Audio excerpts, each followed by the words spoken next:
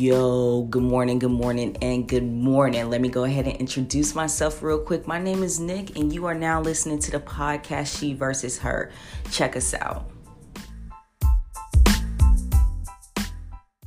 Hey, we had to come in this morning with something lit to start the morning off. If you like that track right there, that track is called Marry a Stripper by the one, the only, Billy CEO. So if you get a chance, go ahead and jump on Apple Music. She got some music on there for you. And also give her IG page some love.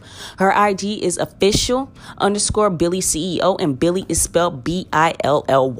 So let me go ahead and jump into exactly what She vs. Her podcast is and what make us different from everybody else.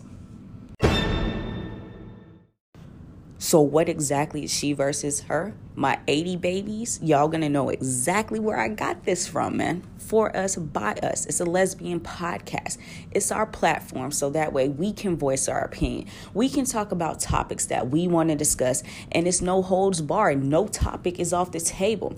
So if you have a topic that you want us to touch on, by all means, please email us, and we will make sure we get that topic. Also, we also promote lesbian artists, promoters, poet. So if you're a lesbian and you have any type of talent, please reach out to us. We'll be more than happy to shout you out and give you promo so that way you could get more exposure.